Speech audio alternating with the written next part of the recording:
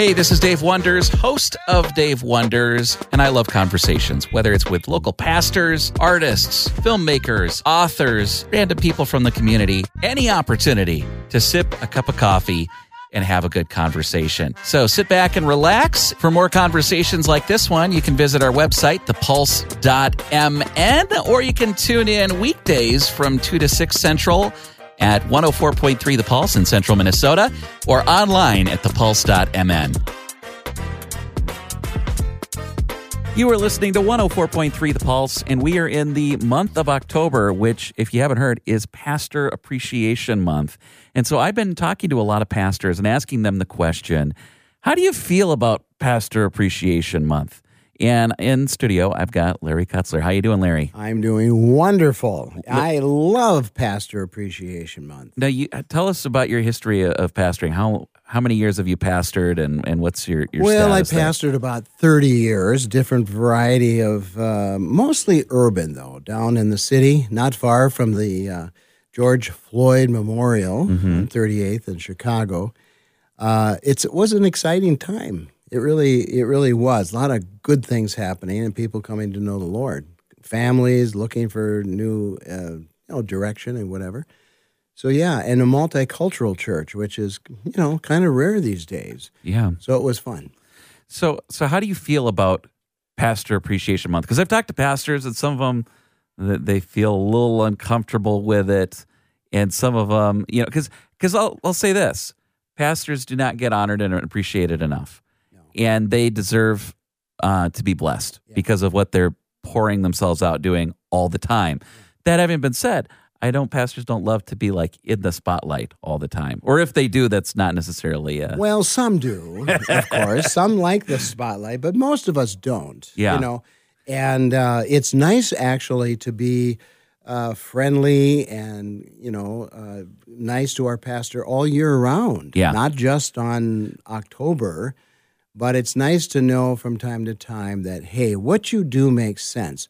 When I was pastoring and preaching every Sunday, I would go home during the week and I would build a fence or something similar because I could look back at that fence after how many hours of building it and say, hey, I did something. I can see it.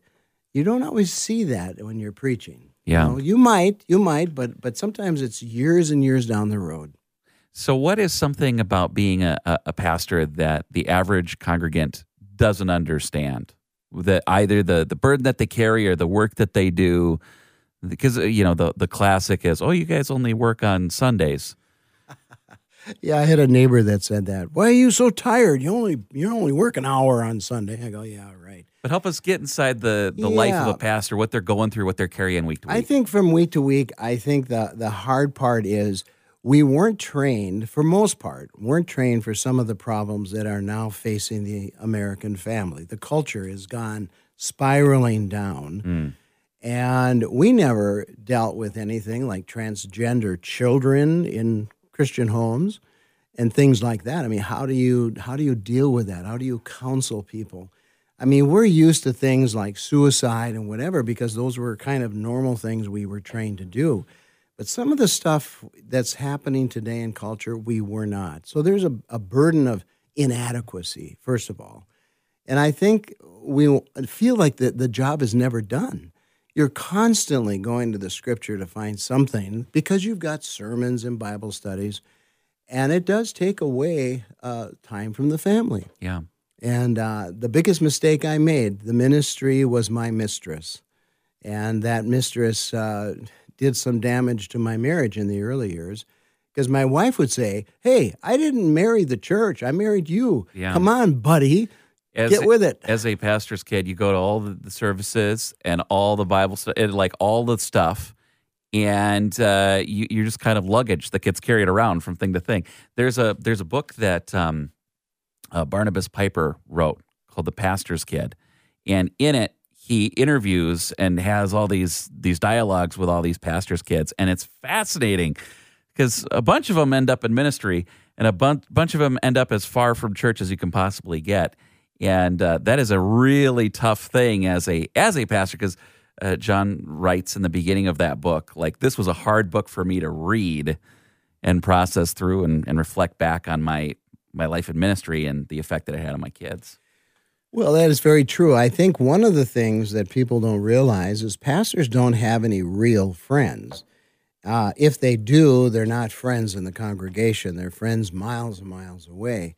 Part of that is due to the fact that we're always on a pedestal, and we certainly don't want people to see our warts, right?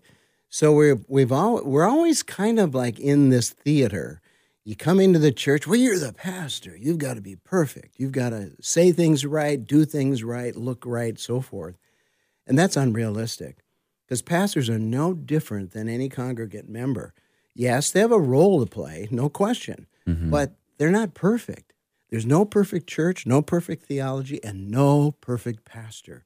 And when I began to realize that, I started to become myself. And, I'm kind of goofy. But people liked it because I was real. And I think that's a really healthy place to be. Yeah. Because you don't need to feel like I need to put on a different hat. Right. Now. I need to be a different person and maintain that balancing act. When you can be genuine and when you can be open about what you're going through with people, then you get closer to people. You have better relationship with people. Yeah, that's for sure.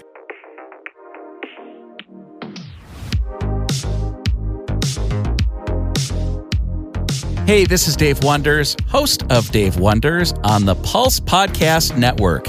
Here at the Pulse, we are passionate about music with a message for Central Minnesota. We want to cultivate within each listener a deeper desire to know and follow Jesus Christ. You can listen to us anytime online at thepulse.mn or at 104.3 The Pulse if you live in Central Minnesota. Now let's dive back into the conversation. I want to tell you one story. I do a lot of podcasting and radio shows in my past, and I had an African-American pastor, a good friend, come, and he was doing a radio show. And when I first met him, he drove up to the studio in this beautiful, brand-new BMW. I said, whoa, where did that come from? He goes, congregation gave it to me. Really? Holy cow. Well, then the next couple of weeks went by, and he drove up in a brand-new Denali. And I go, whoa, what is this? He goes, well, the congregation had a recent appreciation for Pastor Day, and I got this. And I said to him, I got to get me one of those urban churches. So this is a good transition as we're talking about pastor appreciation and ways to honor your pastor. Now, you might not be able to afford to buy your pastor a BMW or a Denali, but what are some things that maybe you've been on the receiving end of, or a pastor that's been on the receiving end of, that have been a blessing to them? Because there's always that question of what can we do for our pastor that's different than what we've done before, or that's actually going to be blessing and not just a token thing. Well, it depends on, if we're talking money or just, cards with gift cards and that sort of thing, which is probably useful, certainly. But I think giving the pastor and the pastor's wife a getaway, send them somewhere, which is not just, down to Brainerd. We love Brainerd. Or St. Paul. Yeah. Or Minneapolis. But send them someplace where they could really enjoy themselves. Or if you really want to keep it spiritual, send them to Israel if they've not been there. And that's a great trip. Yeah, it's going to cost the congregation a few bucks, but hey, is it worth it? I think so. Keep the guy and the gal happy because they're important people in your life and in the life of the community. So yeah, things like that. Other than that, I don't know. I guess I always like to go out and eat to a nice place, so gift cards like that would be nice. Yeah. Well, and this is going to sound really cheesy and super spiritual, but praying for your pastor on a regular basis, that could be an important, useful thing. Cheesy, holy cow. Yeah, but, yeah. I think that, your pastor, whether you realize it or not, they're taking a lot of hits. Yeah, they are. Every single week. And sometimes from, the enemy and sometimes from congregants. Yeah. And so they need all the support that they can get. So it's not just, hey, I remember my pastor in prayer, every night or whatever, but then letting them know that you're praying for them and that you've got their back. Yeah. And the person that really needs a lot of accolades, in my opinion, is the wife, because it's easy for the pastor to get the accolades, but not so much the wife. And the wife really needs to have, she's an important part of his life, of his ministry, of the ministry of the church. And we're always looking at the pastor. Well, that's fine. I get that. But it's the wife that really needs some help in terms of appreciation. So it is Pastor Appreciation Month. Again, do something for your pastor. And then don't limit that just to October, too. Feel free to bless them, honor them, cherish them all year round. Hey, do they have an announcer month where we appreciate announcers and radio stations? We'll do it in November. How about that? Yeah. Thanks, Larry.